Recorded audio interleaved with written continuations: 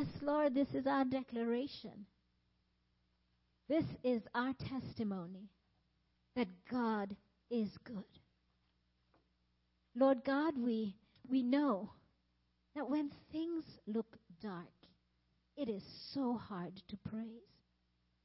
And yet, we know that praise really looks good on us. You said it. You've said it in your word, that praise looks good on us. And that, Lord, when we praise, our faith rises. So, our Father, in this season of so many unknowns, this season that is characterized by so much fear, so much anger, so much polarization, Father, may your goodness give us a song to sing, and that we will be singing in the night. We will sing in the day. We will sing when we lie down. We will sing when we stand. We will sing when we go out, because we are hemmed in behind and before by your love. We are led by you, even when we cannot seem to see our way. You say that we have our being. We move in Christ. So, our Lord, this is what we pray. As we hear the word, may that word be embedded in us. May it cause us to rejoice in the dark times. May it cause us, Lord, to act in righteousness when we cannot seem to see the right way to go. But your word is a lamp to our feet and a light to guide us. So we pray for Pastor Tim as he comes. We thank you, Father, for the time he has spent with you in the word. And we pray for ourselves that our ears will be open to hear and our hearts will be open to receive, and a harvest will grow out of our lives. We pray this trusting and believing in the matchless, powerful name of our Lord Jesus Christ. And all God's people said, Amen.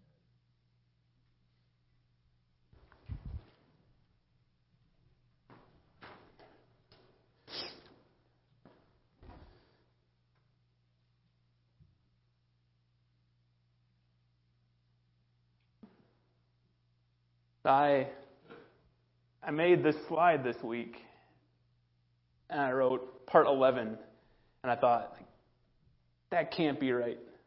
It doesn't feel like I've been here 11 weeks, so I've preached 11 times. But here we are. We're going to be in 1 John 1, 5, chapter 5, verses 6 through 12 this morning. So we'll have this week in 1 John, we'll have one more week next week in 1 John, and then we'll be on to a new series. So if you have a Bible with you, I'd invite you to turn to 1 John. So as you turn there, so after a long day, one of the ways Vanessa and I like to relax is we like to sit down and just watch a TV show.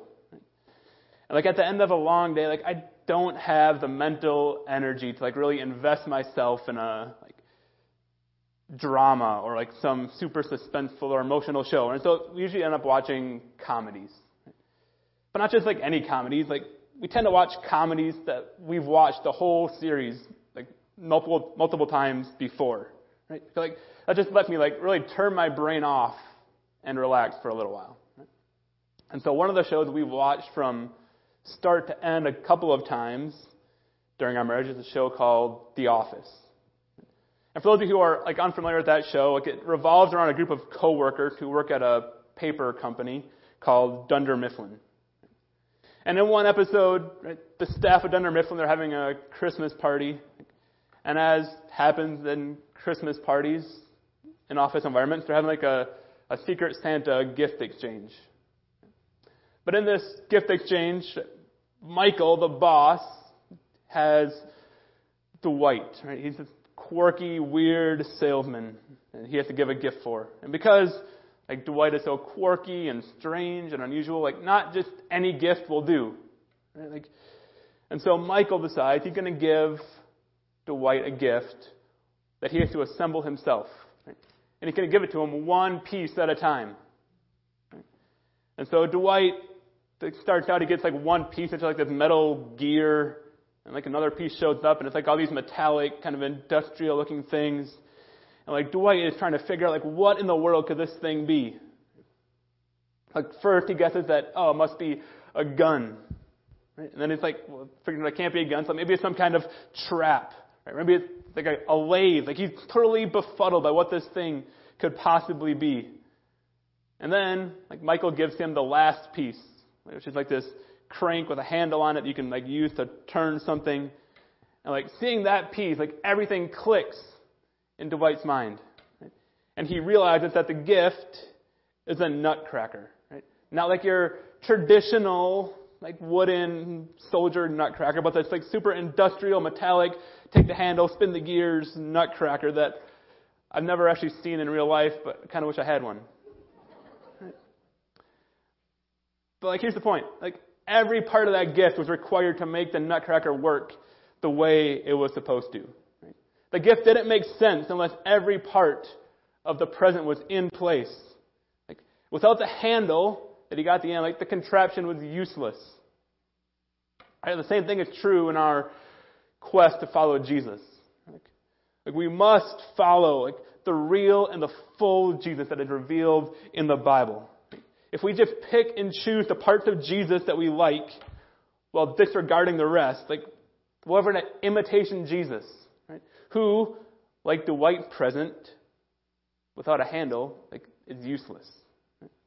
That's what we see John telling us this morning in this passage. We're going to read, like I said, 1 John chapter 5, verses 6 through 12. This is what John writes. This is the one who came by water and blood, Jesus Christ. He did not come by water only, but by water and blood. And it is the Spirit who testifies, because the Spirit is the truth. For there are three that testify, the Spirit, the water, and the blood, and the three are in agreement. We accept human testimony, but God's testimony is greater because it is the testimony of God, which He has given about His Son. Whoever believes in the Son of God accepts this testimony. Whoever does not believe, God has made him out to be a liar, because they have not believed the testimony God has given about His Son. And this is the testimony God has given us, eternal life. This life is in His Son. Whoever has the Son has life. Whoever does not have the Son does not have life. And so what like John is saying here, if I could kind of try to summarize it, it's like living in Christ requires embracing every God-testified aspect of His life and death. So now most weeks I try to like give us, to summarize the main idea of the passage in one kind of short, clear sentence to give us to remember, right? That if as you leave here, if like everything else I say kind of flies out your head as you're driving out the parking lot, like hopefully at least that one sentence will stick in your head and be like, what was the sermon about? Well, at least I have one sentence. Right? That's the hope. And so like I try to make that sentence as short and succinct and as clear as possible. But I realize like this sentence, like it's not the most succinct or clear summary statement I could have written. Like, and I spent a lot of time like thinking about this passage, thinking about like how can I make it short and clear and succinct, and like that's the best I could do. Right? It's a little confusing, it's a little wordy, it's not great, but I blame John. Right? Like when I work on sermons, like the first thing I do is I read the passage and I write it out and I pray through it, and then I like write down my own personal observations, and I try to make a rough outline of what is going on. So I start there, and then after I kind of get through that process, I turn to the experts. You know, I'll read a few commentaries to authors who know their Greek way better than I do, and like I'll try to understand what they're saying about the passage. And this week, as I was preparing, like I was really excited to get to the experts, right? Because like I read the passage and I wrote it and I looked at it and what is going on? Like what is this water and blood stuff and three that testify? And like I was struggling. Right? So like I picked the first commentary and I'm like, can't wait to have my eyes open and like everything made clear to me. And like the very first sentence I read, my very first commentary is this: 1 John 5:6 is perhaps the most perplexing verse in all of the Johannine letters. Like, thanks, dude. So then that author goes on to give 6 possible interpretations of what water and blood could be, and he's like, well, maybe, possibly, this is the most right one. Like, not super helpful. All right, so I'm like, all right, one guy, whatever. So I turn to my second commentary, and his very first sentence is, like, this is a very difficult text to interpret. Like, that's not super helpful. Right? So I spent a lot of time this week wrestling with this passage, right? Trying to figure out first what it meant to John and his readers, and then like how does it apply to our lives as well. Right? In this sentence, right? Living in Christ requires embracing every God-testified aspect of his life and death, with the best summary I could come up with. Right? Again, there's 3 components to this sentence that I think are really important to understanding what's going on in the passage. So on the rest of our time together this morning, I just want to walk through the kind of those 3 key parts of that sentence and talk about what John was trying to say and what it means for our lives. So the first part of that sentence is living in Christ. Right? In verse 12, John writes, whoever has the Son has life. Whoever does not have the Son of God does not have life. And John speaks kind of in various places in this letter about like believing in Christ and remaining in Christ and having the Son and knowing the Father and being born of God and walking in the light. Right? These are all different ways that John is talking about what it means to be a Christian. But taken as a whole, so think about them all together, like the one thing that they make clear that being a Christian is about more than just a mere acknowledgement of a set of facts or like a one-time profession of faith. Right? Like to be a Christian is ultimately a way of life. And many churches and evangelists over the years have done people a great disservice when they've sold them a soft gospel that says, if you just pray this prayer, like you just sign this card, like, and you say that I believe in Jesus, right, then you're saved and you can go on living however you want. And of course, they would say, like, we want you to do certain things, but at the end of the day, like, as long as you've prayed that prayer, you're good. Right? But John has no time for that. Over and over again in this letter, he has told us that our righteous living is a sign that we are Christians.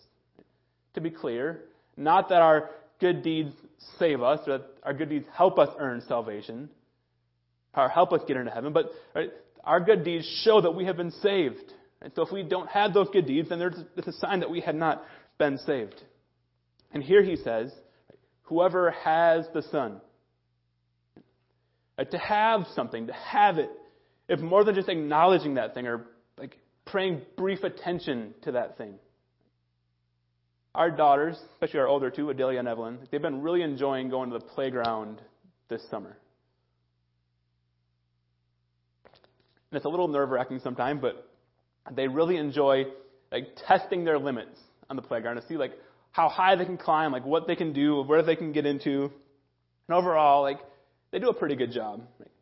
But every once in a while, they push themselves a little bit too far. And I'll hear, Papa, will you help me? And like they push themselves a little bit further than they're comfortable. Right?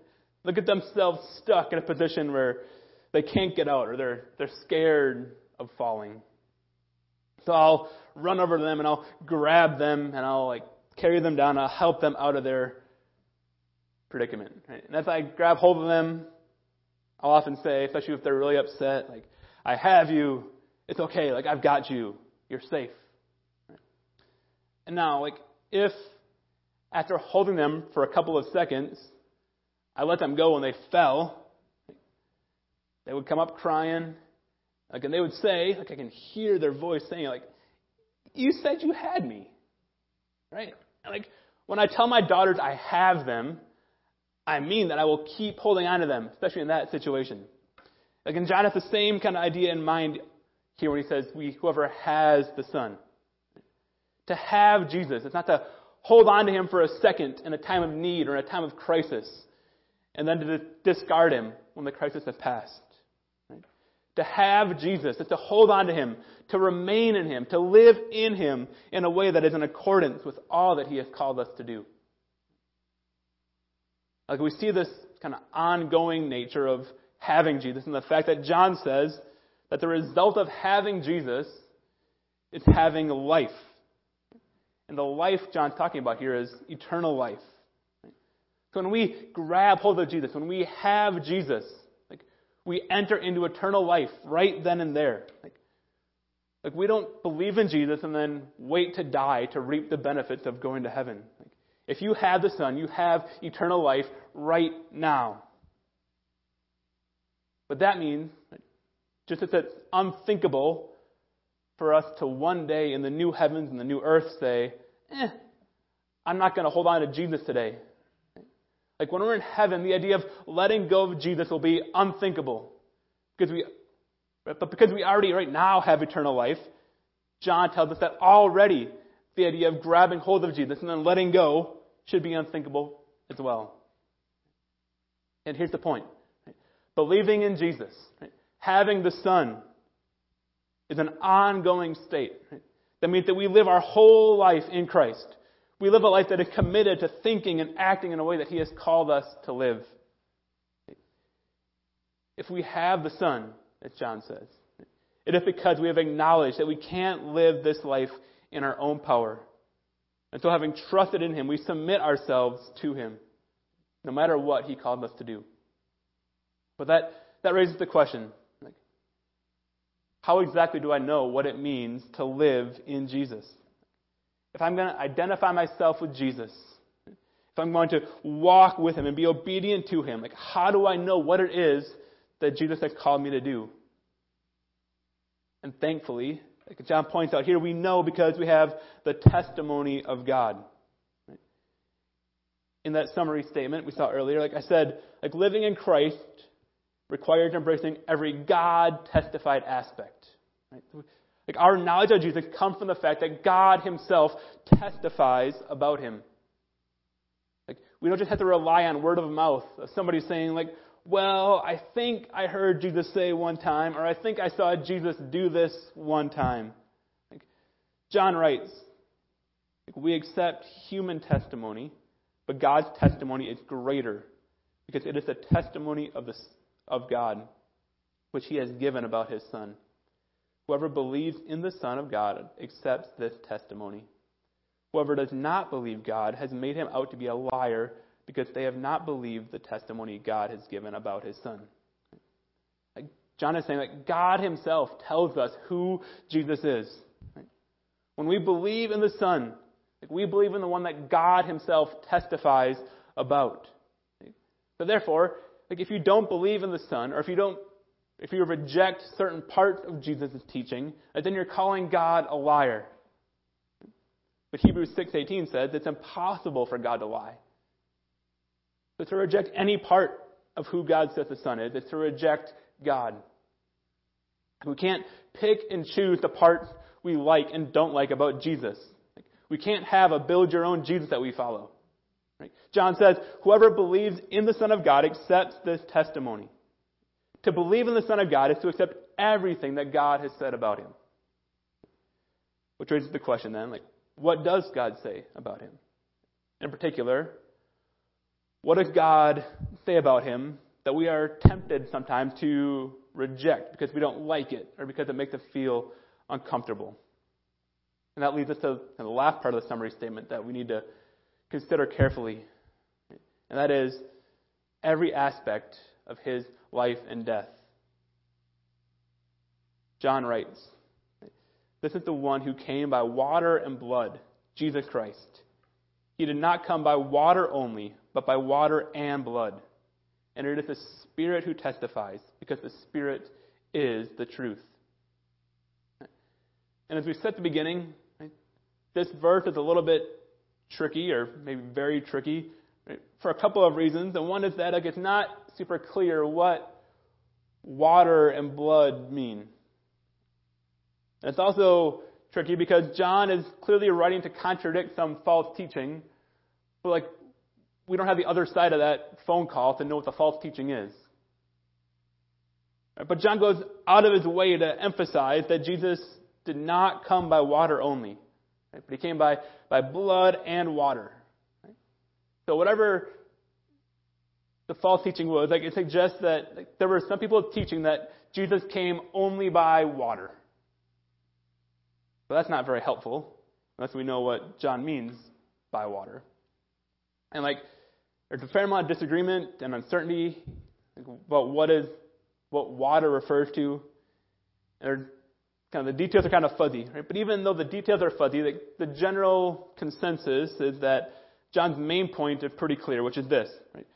Water generally refers to Jesus' life and his ministry, either because it's a reference to his baptism, like passing through water where he inaugurates his earthly ministry, or water to reference to like the amniotic fluid of birth, right, which Jesus passed through to be born as a baby. So like water refers to either his life and his ministry. And I tend to think like a reference to Jesus' baptism is more likely, partly because like the following verses are all about the Spirit and God testifying. Like, and at Jesus' baptism, we see the Spirit descending like a dove to rest on Jesus. And we hear God the Father himself speaking from heaven saying, like, "This is my Son, whom I love. With him I am well pleased." Right? So at Jesus' baptism, which kicks off his ministry, like, we see the Spirit and the Father actively testifying to Jesus' unique status as the Spirit-anointed Son of God. But ultimately, whether water is a reference to baptism or it's a reference to his birth, like, it's clearly pointing to his life. Right? And then there's blood. Right? But blood's a little easier to interpret. Everyone pretty much agrees that it refers to his death and the blood he spilled on the cross. Right? So when John says, like, Jesus came by water and blood, not water only, like, what he's saying is that, like, Jesus' life and death both matter. Both are significant. Okay. If you're missing one of those, you don't have a complete picture of who Jesus is. And apparently there are some people in John's time who were teaching that only Jesus' life mattered, not his death. That it was only what Jesus taught or his moral example that was significant, and not the fact that he died on the cross. And unfortunately, like, this idea hasn't gone anywhere in the 2,000 years since John wrote. There are lots of so-called churches that would be happy to tell you that Jesus was a great guy. If everyone just loved their neighbor like Jesus, then the world will be a much happier place. And we should all learn from his example of how to live. But then they would tell you, like, his death didn't mean anything. Like, Jesus' death couldn't mean anything because, like, you're a good person. So you don't need Jesus to die for your sins. You need to learn from his life and try to emulate him so we can all get along and make the world a better place. But we don't need his death. Right? But John will not abide that kind of thinking. He says he did not come by water only, but by water and blood. Both his life and his death matter. If you only have one without the other, like, you really don't have a full Jesus. Now, I suspect like, most of us gathered here, most of us watching online, like, we're happy to acknowledge that both Jesus' life and death are significant for our salvation. Like, we know that it matters both that Jesus lived a sinless and perfectly obedient life and that he died on the cross in our place. Like, we know that because of our sin, like, we need a way to be forgiven, and that Jesus' death is the way that God has graciously provided for our sins to be dealt with. Like, we know that. We know that his death mattered. We acknowledge that Jesus' death mattered for our salvation. But I fear that when it comes to our sanctification, like, we sometimes lose sight of Jesus' death. Right? Or to put it another way, like, when we think about how to live our day-to-day lives, when we think about how we should live and think and act in the world, like, our picture of Jesus starts to become a little heavy on the water and light on the blood. When we start to ask the question, like, how does God want me to live? We tend to only think about Jesus' life and not his death. We think about loving others, which Jesus taught us in his life. We think about honoring God with our money, which Jesus taught about often during his life. We think about spending time in prayer, which Jesus modeled often during his life. But one command of Jesus that we don't spend much time thinking about, found in Matthew 16, and Jesus says, "Whoever wants to be my disciple must deny themselves and take up their cross and follow me." If we're not careful, it's easy to miss the weight of that statement. Jesus is calling us to take up our cross and follow him. But remember, when Jesus said that, right, the cross was not some religious symbol. It was not the thing at the front of churches. It was not the thing that people wore on a necklace around their necks. Right? When Jesus says, "Take up your cross and follow me," the cross was nothing but an instrument of torture and death in the hands of the Romans. So when Jesus says that, he's calling us to a life of profound self-sacrifice. He's calling us to a life of sacrifice to the point of death, if need be. To live in Christ is a call to acknowledge that his death was not only a means for our sins to be forgiven, but also a call for us to give up our own desires, to give up our own preferences, even give up our own life for the sake of God's purposes. And one area of my own life that I see myself kind of failing to embrace that has kind of been in my response to this pandemic and all the things that are required through it. I so often, when I think about the pandemic and all these things, like my thought turned to like, when is this thing going to go away? Like, when are things going to get back to normal? Like, especially like in leading the church, like I'm tired of having to filter every decision through the lens of COVID.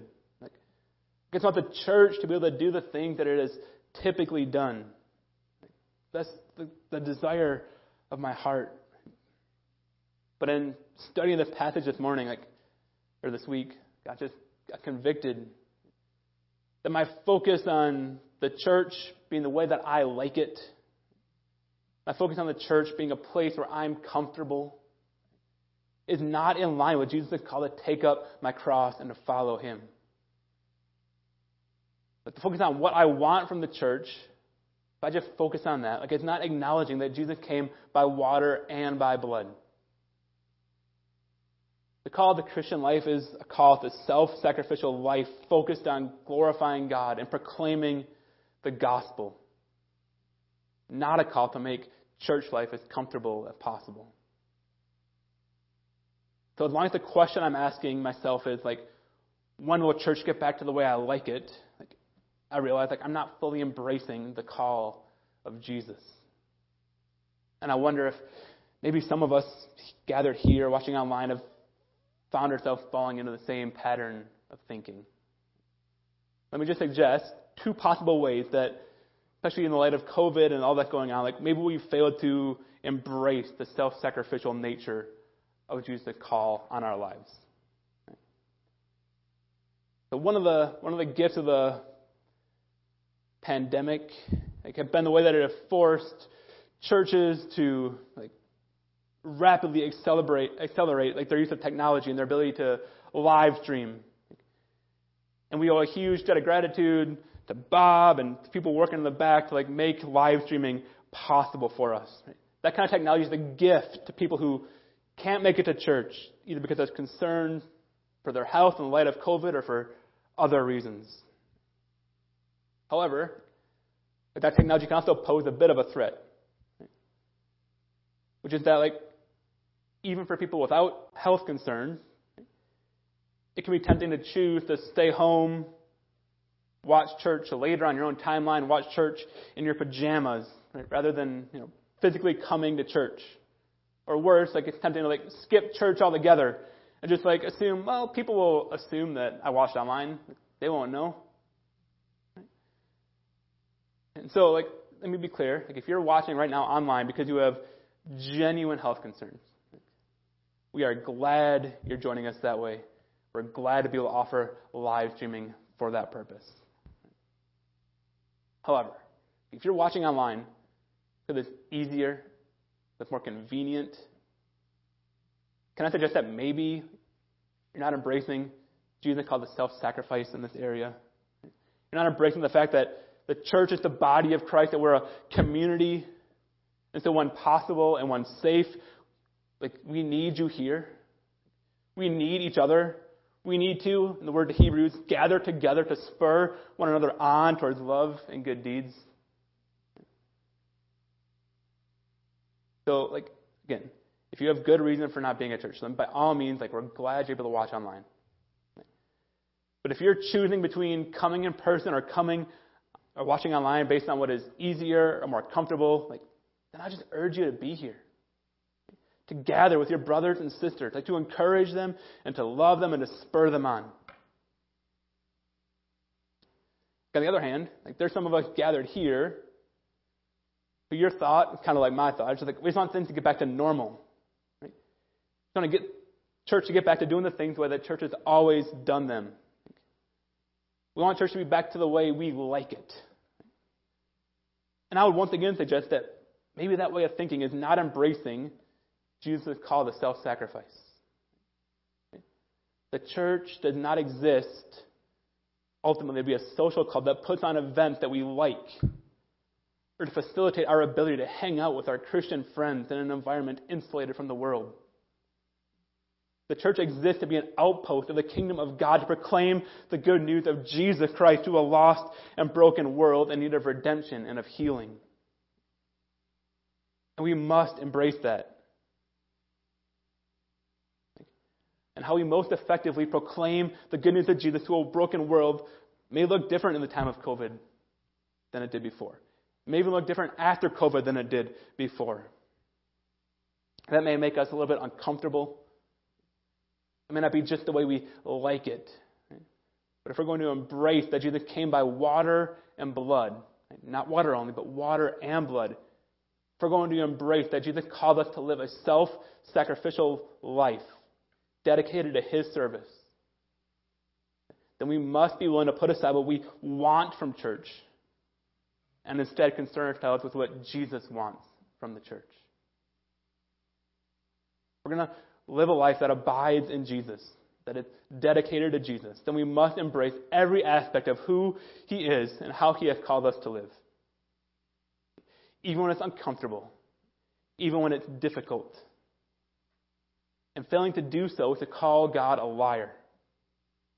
And my prayer for us as a church in the days and the years ahead, even as we move beyond COVID, is that we are a church that's committed to doing the things that God wants us to do, that God has called us to do, more so than the things that we want to do, the things that make us comfortable. Let's pray. Father, we thank You for Jesus. We thank You for both His life and His death. Both the things He taught us, the things He modeled for us, and for the fact that He died for all the times that we fail to live up to the things He taught us, for all the times that we fail to live the life that He modeled for us. God, I pray that we would embrace the call to take up our cross, to follow Him, to live lives dedicated to proclaiming the good news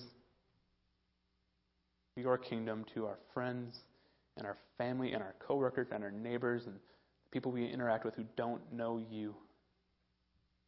The desire of the church